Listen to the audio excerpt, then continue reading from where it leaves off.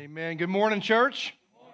You know, as we were singing that song, Make Me More Like Jesus, I thought, this morning before we jump into God's Word, maybe we just take some moments and let's just pray. Can we do that this morning? Right where you sit, just every head bowed, every eye closed. Maybe you walked in this morning with some burdens on your heart. Maybe you walked in this morning with some really big hurts on your heart. And so I just want to take some moments today as a church and let's just pause and let's just go to the throne of grace and I'm going to give you a few moments by yourself. If you just take some moments and pray and just pour your heart out to God. If you want to come to the steps and call it altar and kneel before, and that's fine too. But let's just take some real moments and let's just pray, and then I'll close in prayer.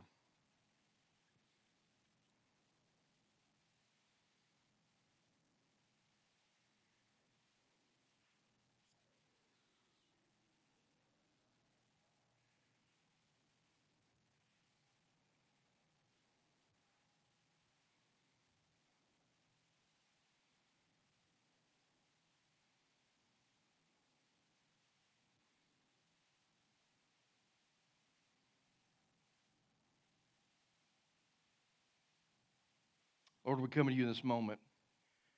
And I know just with the group this size, people walking through the doors with hurts and burdens, anxieties, struggles, concerns. And Lord, I know me well enough to know that it's probably true of them that oftentimes those things hinder us from hearing your word clearly and applying it to our lives. So God, I just pray in this very moment that whatever baggage we brought in with us, whatever hurt we brought in with us, whatever struggles we brought in with us, whatever we brought in with us, Lord, that right now we would just lay them at the feet of the cross, that we would just hand them over to you. You said, Jesus yourself, that we're to cast our cares on you, for you care for us. And so, Lord, we're gonna cast those over to you. We're going to lay those down this morning, God, because today we need ears to hear your word, your message, because today your word, Lord, is powerful. Your word is going to drive us to do some things in our lives that are going to shape and mold the future of our lives and our marriages and our families and our church. And so, Lord, we need to have attentive ears this morning. So my prayer is that we would lay that stuff down.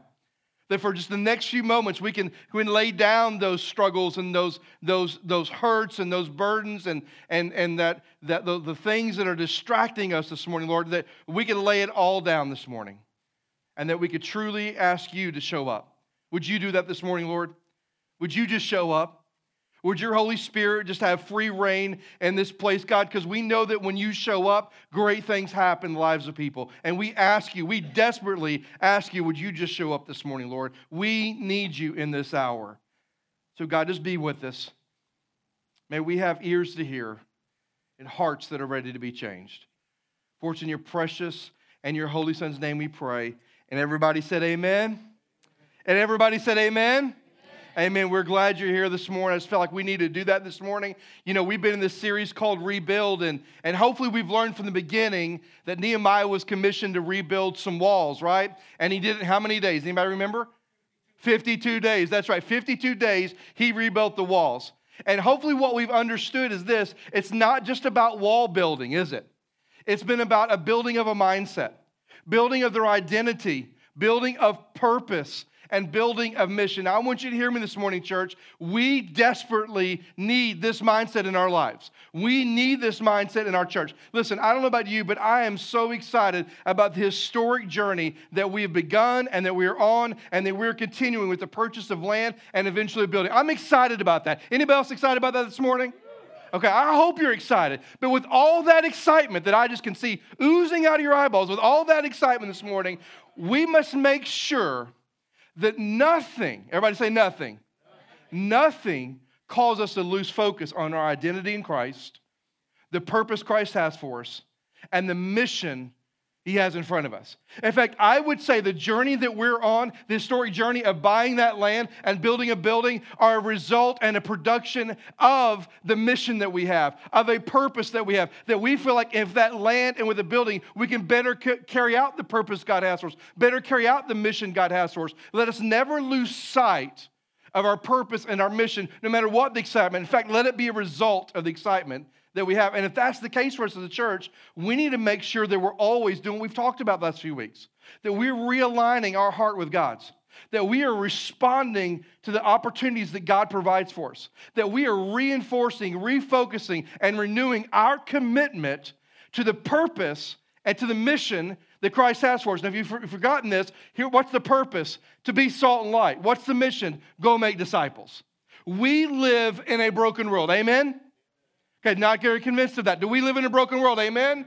Amen. You can't turn on the news. I was talking to some guys outside. We live in a fallen, a broken, and a dark world. And if there's ever a moment that the world needs the light of Christ in some people to show up and to show out, it's right now.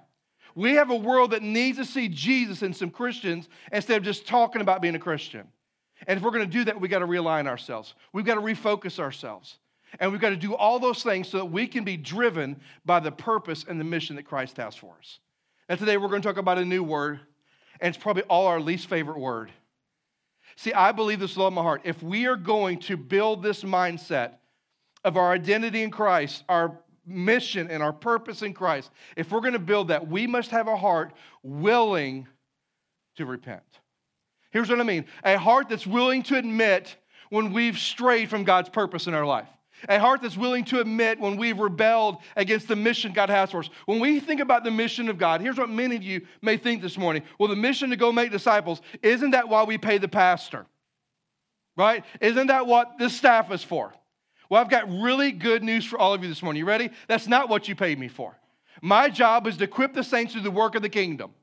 It is all of our jobs as born-again believers to be on mission for Christ. It's all of our jobs to go out there and to make disciples, to build relationships, let the light of Christ shine through us, and lead them to a place where they know who Jesus is and that Jesus might change their heart. It's our job to be on mission, all of us, right? And so if we're going to do that, we've got to make sure that we have a heart that is willing to repent.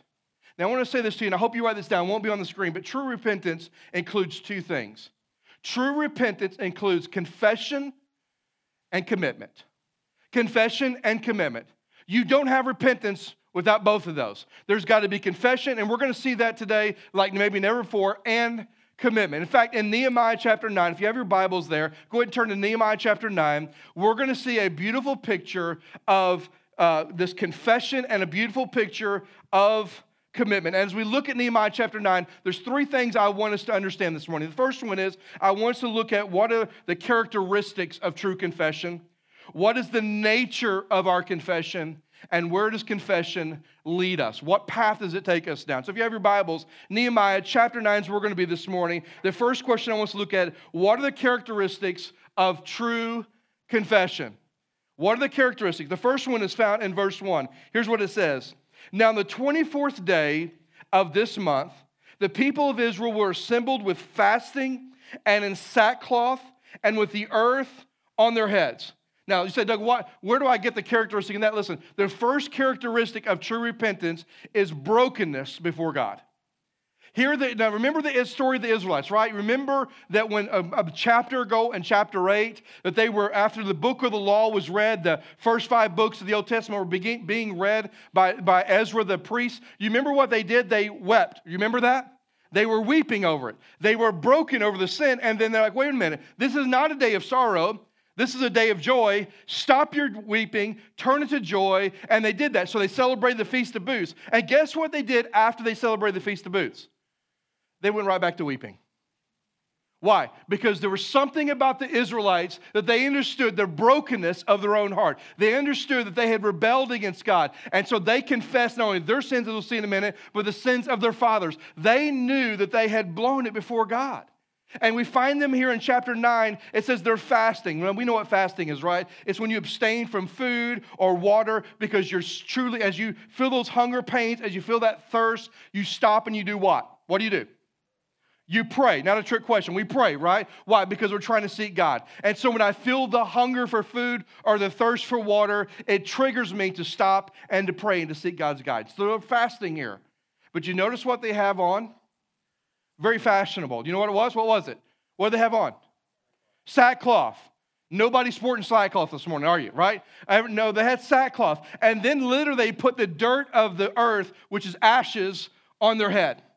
So here are these group of people that have been weeping for days, then they celebrated, and now they're back to weeping, and they have sackcloth on and ashes on their head.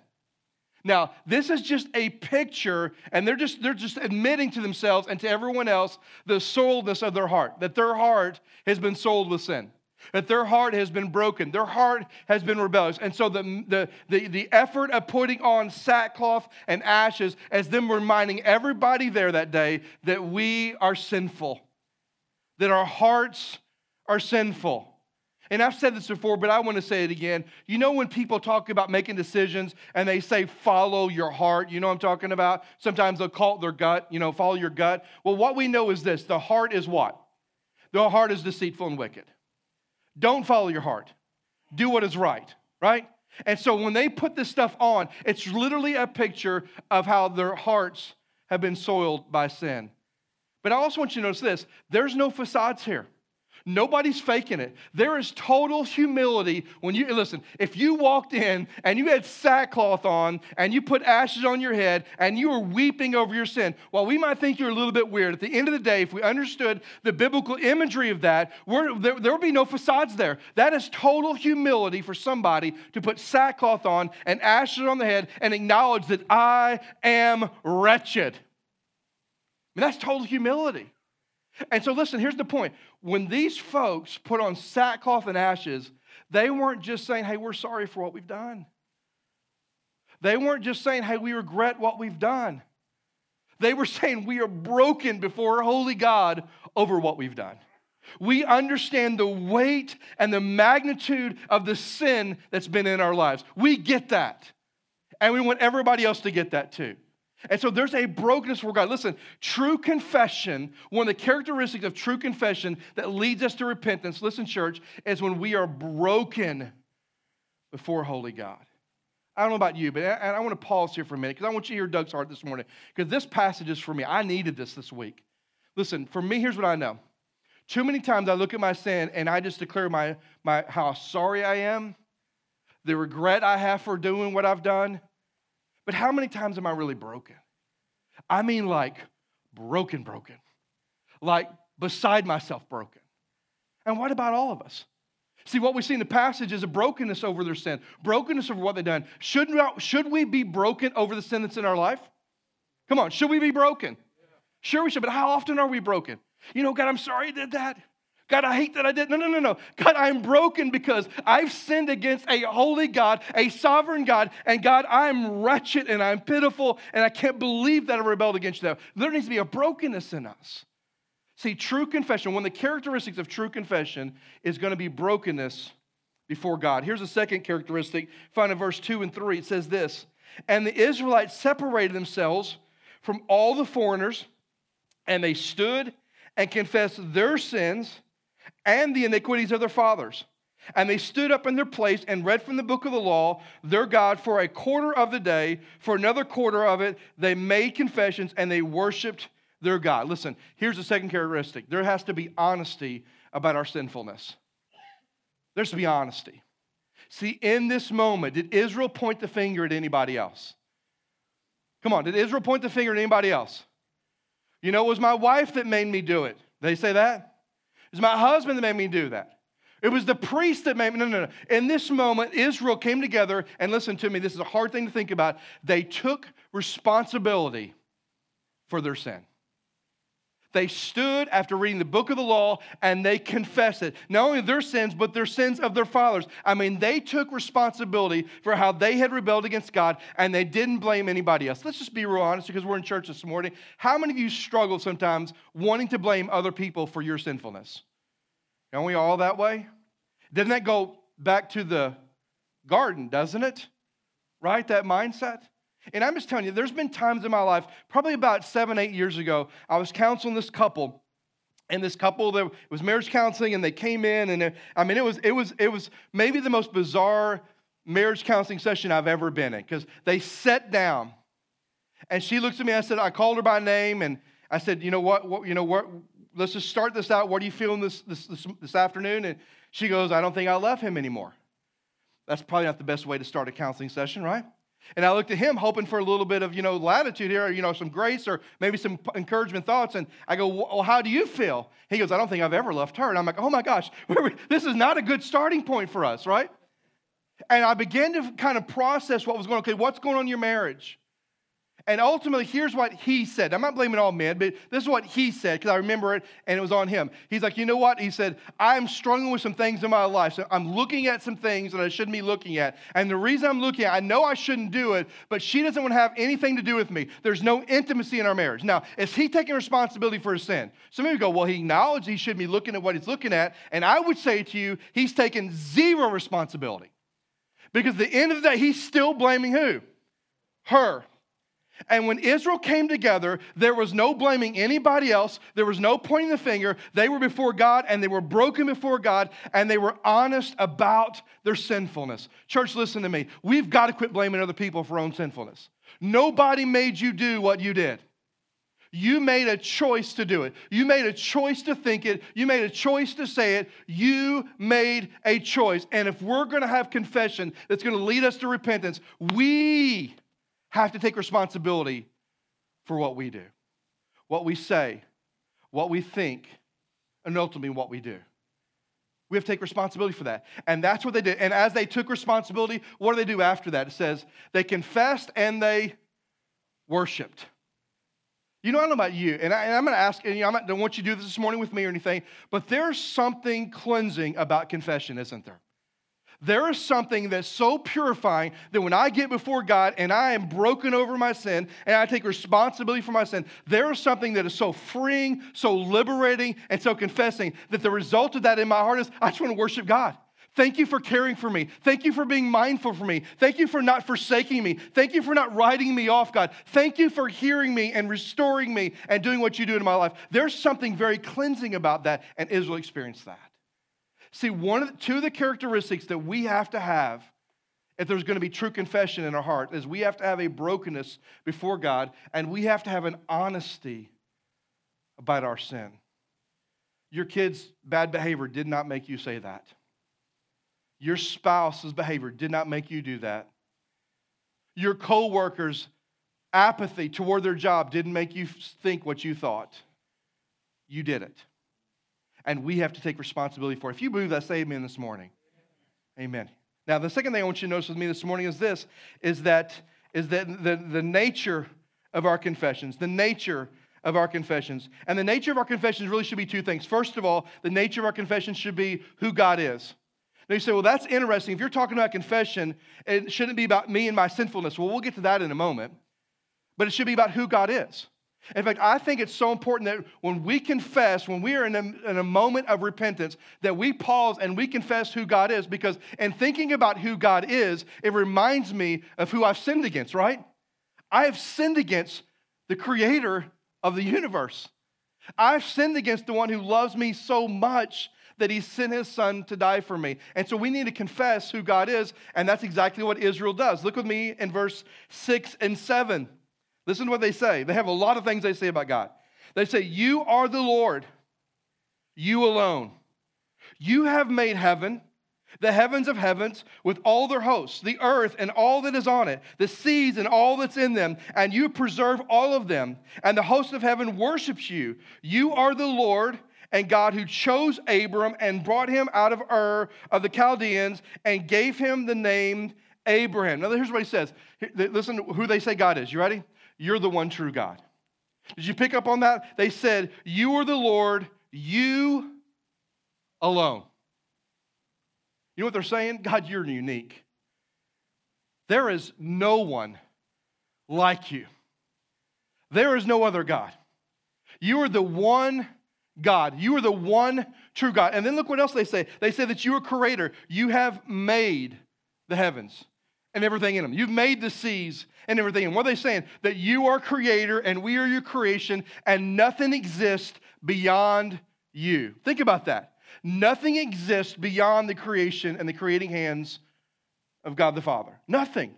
Nothing exists beyond that. And then they say, Lord, you are not only one true God, not only creator, but God, you are sovereign. Two words there. He says, you, Lord, chose and brought Abram out of Ur. You know what they're saying? That word chose and brought means this, is that God had a plan and God orchestrated everything to carry out that plan. Everything. In fact, one of the things I enjoy the most is when I study the Old Testament, leading into the New Testament, and you realize there's like 400 years between the old and new of what we would call silence there. And I would tell you this, that really wasn't a season of God being ultimately silent. He wasn't speaking to his people, but it's 400 years that God is still orchestrating. God orchestrated politics. God orchestrated culture. God orchestrated belief system. God orchestrated the people that call themselves the Israelites, the Jewish people, and he orchestrated everything to lead up to that one divine moment when a baby was born in Bethlehem. While there may have been silence of God speaking, God was not silently not doing anything. He was orchestrating. And they say, Lord, not only to believe that you're the one true God, but you're creator and you are sovereign. You chose Abram, you brought Abram, you had a plan, and you carried it out. You remember a few weeks ago I said this, that if God is in it, you can't stop it, and if he's not in it, you can't make it happen? That's exactly what they experienced. Exactly what they experienced. And then they go on and continue to talk about God and who he is. And listen to verse 8, the very end of verse 8. He says this, and you have kept your promises, for you are what? What's that word say? You are righteous. And you saw the afflictions of our fathers in Egypt and heard their cry and the Red Sea and performed signs and wonders against Pharaoh and all his servants and all the people of the land. For you knew that they acted arrogantly against our fathers, and you made a name for yourself, as it is to this day. And you divided the sea before them, so that they went through the midst of the sea on dry land, and you cast their pursuers into the depths as stone into mighty waters. By a pillar of cloud you led them in the day, and by a pillar of fire you led them at night to light, for them the way in which they should go. Now listen, here's what they say. It's a lot of there, but let me just unpack it. Here's what they say. First of all, you're righteous. Did you pick up on that? You are righteous, God. Now what does that mean? That means that God always does what is right. Now let me translate that a little bit. Not right in Doug's eyes. Right in the perfect, holy, just God's eyes. He always does what's right. He says, you're just. Then they say, listen, you're mindful of us. Did you pick up on what he said? You saw their affliction and you heard their cry. That God is always mindful of us. That God is never absent from us. That he is mindful of us. That God is ultimately attentive to the hurts and needs. Listen, some of you this morning, you're the ones I was talking about a while ago. You came in hurting. You came in struggling this morning. Listen, God is attentive to your needs. He hears your cries. He sees your afflictions, and he is attentive. And listen, attentiveness means he will meet your needs. I love it when David said it this way, who am I that you'd be mindful of me? I don't know about you, but when I think about the bigness of God, usually what follows with that is me thinking about the insignificance of Doug. Anybody else struggle with that? But here's what I know. I'm not insignificant. You are not insignificant. And God is keenly aware of who we are. God is keenly attentive to all of our needs, all of our struggles, all of our hurts. He knows all of it. He is mindful of us, and they acknowledge that. Then they acknowledge this. Not only is he mindful, but he is Redeemer, our rescuer. He says, you performed, you divided, you cast, and you led. I mean, all these words are in this verses here, that you performed, you divided, you cast, and you led. And what they're saying is, God, that at every turn, guess who rescued Israel? At every turn, who rescued Israel? God did. At every turn, when they were facing the Red Sea, what did God do? He divided the waters. When they were in Egypt, what did God do? He performed miracles. When they got to a desert and they were desert or hot, what did God do? He provided a cloud by day and a fire by night. What? Leading them to the place where we wanted to be. In other words, they're saying, listen, God, at every turn, you've rescued us. Now, hear me on this, church. At every turn, God has provided for you. At every turn, God has been there with you. He's not been absent. He's not forsaken you. And he is rescuing us over and over and over and over again. If you believe that, say amen this morning. But he's your rescuer. And they said, listen, God, we understand that you are a redeemer. And then they say this, that he is ultimately our provider. Look at me in verse 15. You gave them bread from heaven for their hunger, and you brought water for them out of the rock for their thirst, and you told them to go possess the land that they have sworn to give unto them. In other words, not only are you righteous, not only are you mindful, not only are you redeemer, but you are provider. You know my needs. even before I know them, and you always meet them. Did you know that about God? He knows your needs this morning. In fact, He knows needs that you won't know about till 2022. He already knows them. And He's already orchestrating. And He's already making a plan to meet the needs that you and I are going to have. They said, listen, God, when we come before you, one of the nature of their confession, first and foremost, was who God is. God is the one true God. He is creator. He is sovereign over all. He is righteous. He is mindful. He's our rescuer, and He is our provider. Man, what a great declaration for Israel to let out there. And then they come to the second part of the nature of their confession, which is not who God is, but who we are. Now listen to this. Look what they say about who we are. Look with me in verse 16. Skip down to verse 16. And they say this, but they, talking about themselves and each other, but they and our fathers acted presumptuously and stiffened their neck and did not obey your commands. In other words, who are we? We are rebellious. That word, they acted presumptuously, means they acted arrogantly. And you know what that means? It means they acted with a sense of entitlement. God, you owe me. Is that a word that we understand in our culture today? Is that word entitlement? Come on, do we understand that word? Now, some of us want to look at the millennial generation and go, yeah, that's a bunch of entitled people. Listen, I would say we all feel entitled at times. We all feel like somebody owes us something. And I just want to say this to you. Nobody owes you anything. And the people of God acted presumptuously. They thought that God owed them. They acted arrogantly. They thought because God was on their side that God somehow owed them something. And God didn't owe them anything. God had rescued them out of His grace, not His obligation. Right? God didn't owe them anything. And so these people, they were rebellious. We were rebellious. And it says not only were they presumptuous, they were stiff-necked. You know what that means? They were stubborn. Anybody stubborn in the room? Yeah, I know you're stubborn, right? You know what that means? It's like that old song, we shall not be moved, right? You know what I'm talking about? That's kind of the mindset, that I'm in this place where I'm not going to be moved by anything.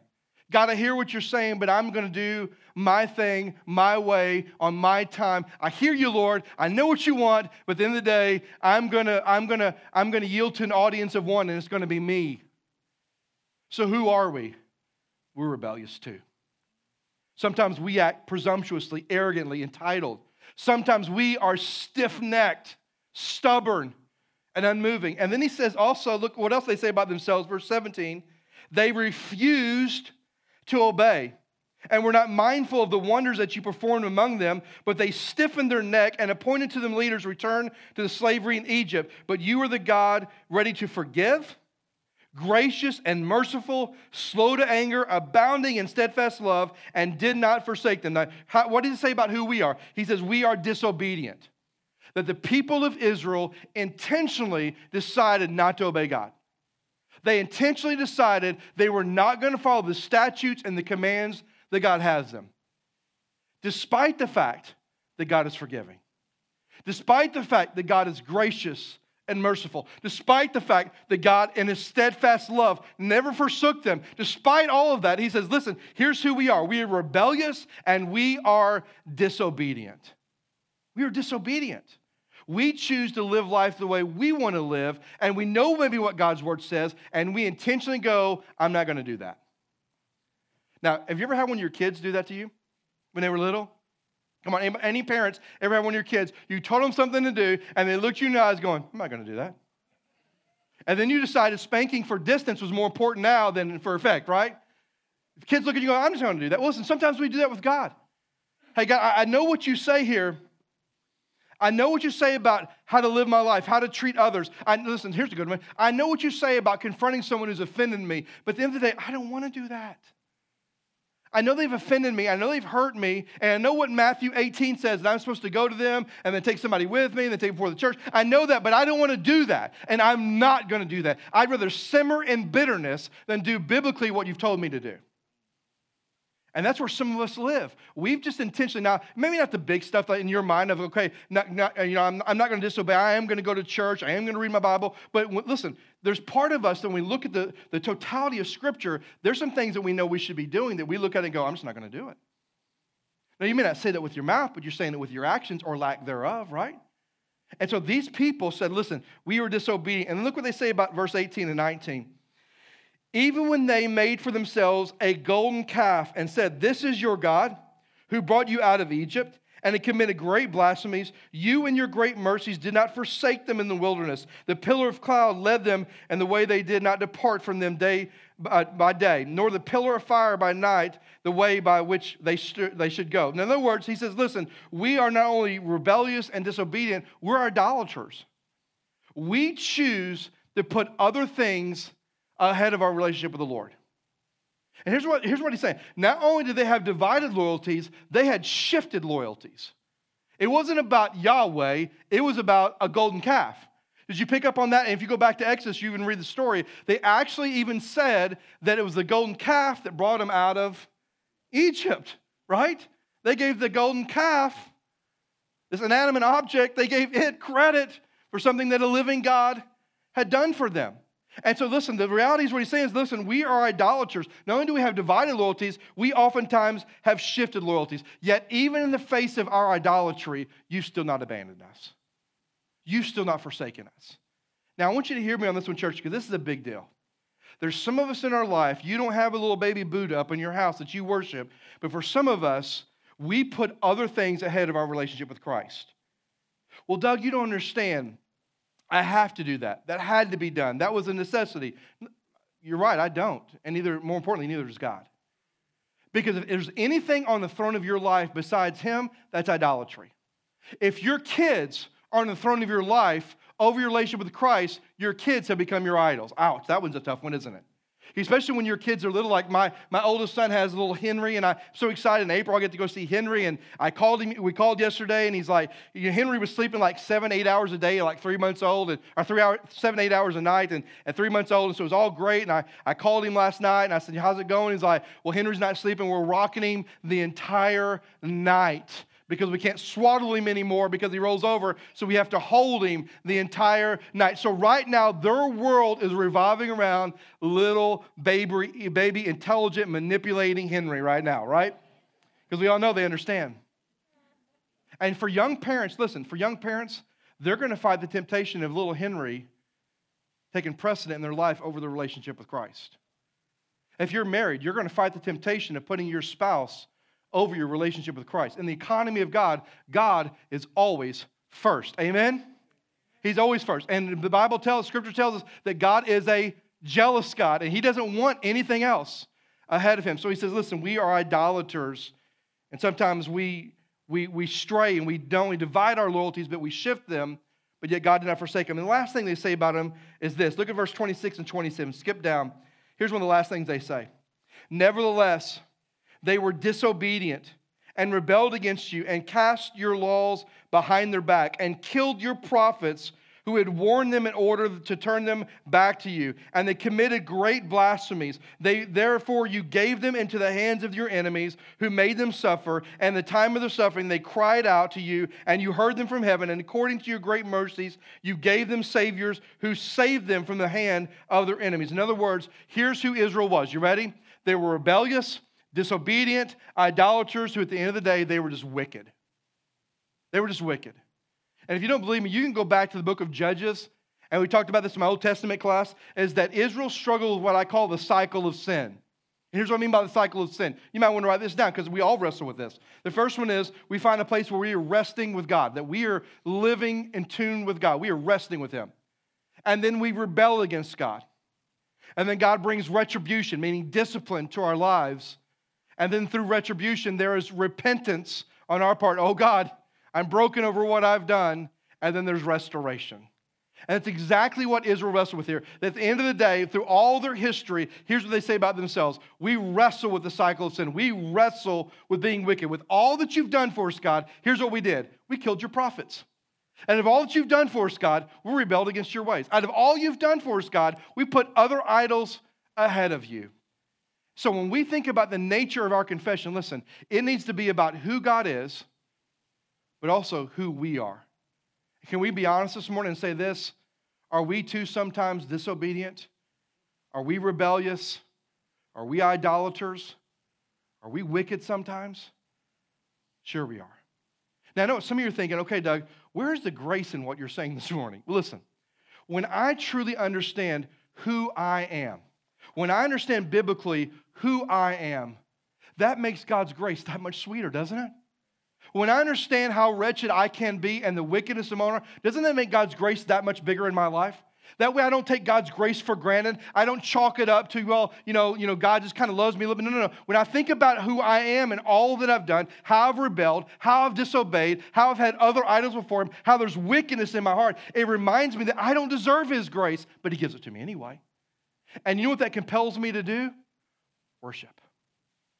And praise the one who had no reason to show me grace, who had every reason to forsake me, but He did show me grace, and He's never left me. And that's exactly what Israel's doing.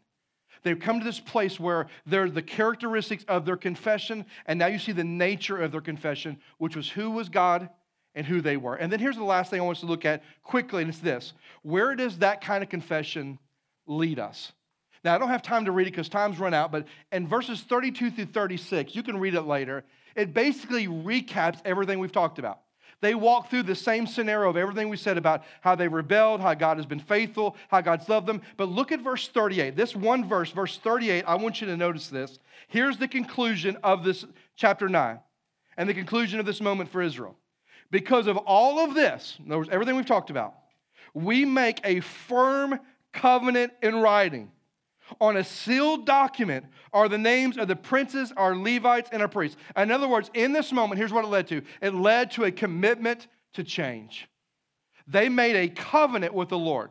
And in fact, chapter 10, most of it is the people's names who were on that sealed document and people's names that were on that document. Why? Because they made a commitment to change. Listen, if we truly confess the way we've talked about confessing, it will lead us to make a commitment to change. So here's what I want us to know this morning. Repentance requires confessing, confession, and change, commitment. Confessing our brokenness before God. Confessing that our ownership of our sin. Confessing who He is and who we are. But committing to make a change. True repentance is not just confession, it's also commitment to do what? To change. Now, for those of us that are believers in the room this morning, hear me this morning. If we are going to rebuild this mindset of who we are in Christ, our purpose, and our mission, we must have a heart that's willing to repent. True confession always leads us to repentance. We must have a heart willing to repent. If we don't have a heart willing to repent, to acknowledge when we've strayed from His purpose, we're strayed from His mission, we will never be driven by His purpose, and we will never be driven by His mission. So today, maybe what we need to do is what they did. We just need to repent. If you want to in a moment, this altar is going to be open. You can stay in your seat. It doesn't matter. But would you just take some moments with the Lord and say, you know what, Lord, today there's some sin in my life that I've just been sorry for, that I've just regretted. But today, Lord, there's a brokenness in me like I've never had before. God, I'm broken over how I've lived. I'm broken over what I've done. Lord, today I want to take ownership of the sin that's in my life. I blamed everybody else for it. But today I just want to be honest and say, Lord, it was mine. I own it. Or maybe you're here this morning and you think too highly of yourself, and today you just need to be reminded who He is, and you need to confess that to Him. Lord, You are the great creator. You are the great redeemer. You are my provider. You are mindful. God, You are sovereign. God, and you just want to declare that, but also declare who You are. God, sometimes I'm rebellious. I'm wicked. God, I'm an idolater. God, I'm disobedient. And just confess that to the Lord. So that ultimately that confession will lead us to what? Change. So this morning I'm going to ask you, would you make those confessions, Lord, wherever you find yourself, but would you not end it with confession? Would you end it with a commitment to real change? To real change where you're going to say, God, I'm walking this way in my life. I've been doing these things. I confess this to You, but Lord, I want to pivot in my life and I want to do the right thing walking towards You, and I want real change in my life. Would you do that this morning?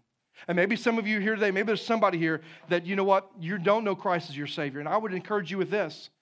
The prayer of my heart for you is that you would surrender your life to Him this morning. But you know where surrender begins? With repentance. Saying, Lord, I know that I'm a sinner. And I know that I'm rebelling against you, but today I believe that Jesus died on the cross, and I want to turn my life around and give my life to you. And today you need to repent as well. And so however the Lord may lead you this morning, would you be faithful to do that? Would we be faithful to have a heart willing to repent this morning? Let's all stand together if you would. Everybody stand with me. Every head bowed and every eye closed. Let's just stand together. Lord, I love you and I thank you for today. And God, I know for many of us when we think about this, repentance is not our favorite word because repentance means I have to acknowledge the sinfulness of my own heart. There should be more than just a simple remorse, a simple sorry, a simple regret. There should be real brokenness in me over it. There needs to be ownership in me of my sin. And God, so this is not our favorite topic, but Lord, I believe as a believer and as a part of this church, if we're going to see you do great and mighty things as you already have, we have to be a church filled full of people that are willing to have a heart to repent. That we're willing to truly confess our brokenness and ownership of our sin. We're willing to confess who you are as creator, as the one true God, as sovereign, as righteous, as just, as a rescuer and provider, and someone that we can run to and cling to and lean on, because you're our Father too. And also we need to confess, Lord, who we are. I don't want us to beat ourselves down, Lord, because in Christ we are a new creation, but we need to be reminded of our propensities in life. Our propensity is to rebel against authority. Our propensity is to disobey authority. Our propensity is to live a life of wickedness and to put whatever we want on the throne of our life. That is our propensity, Lord. And can we just confess that this morning? And Lord, ultimately, our prayer is that our confession would lead to a commitment to really change and to follow you more. God, we need this in our lives to grow. And we need this in our church to grow as well. May we be a church that's always willing to repent. And Lord, I pray for that one person that maybe doesn't know you today. Would you let them know that surrender begins with repentance? That they've walked away from you, that they are walking to an eternity apart from you. But today, if they will acknowledge Jesus as their Savior and turn their life around and give it to you, that you will save them, change them, and give them the hope of heaven in this very moment. So God, would we just give this moment to you? I don't know how you're working, how you're moving in hearts, Lord, but would we be faithful to respond this morning as you lead us? God, we need you. God, we need you this hour deeply, desperately. And we just acknowledge that. For it's in your precious and your Holy Son's name we pray. Amen. If you need to come this morning, man, the altar's open. Nobody's going to think anything. Listen, we're all broken, amen? We're all broken. But maybe you just need to get alone. They separated from the foreigners and they got alone and they stood and they confessed. Maybe you just need to get alone, away from your spouse, away from people around you, and this altar is open. Or you can sit down right where you're at. But would you be faithful this morning to just respond however the Lord might be leading you? All right? Let's worship together.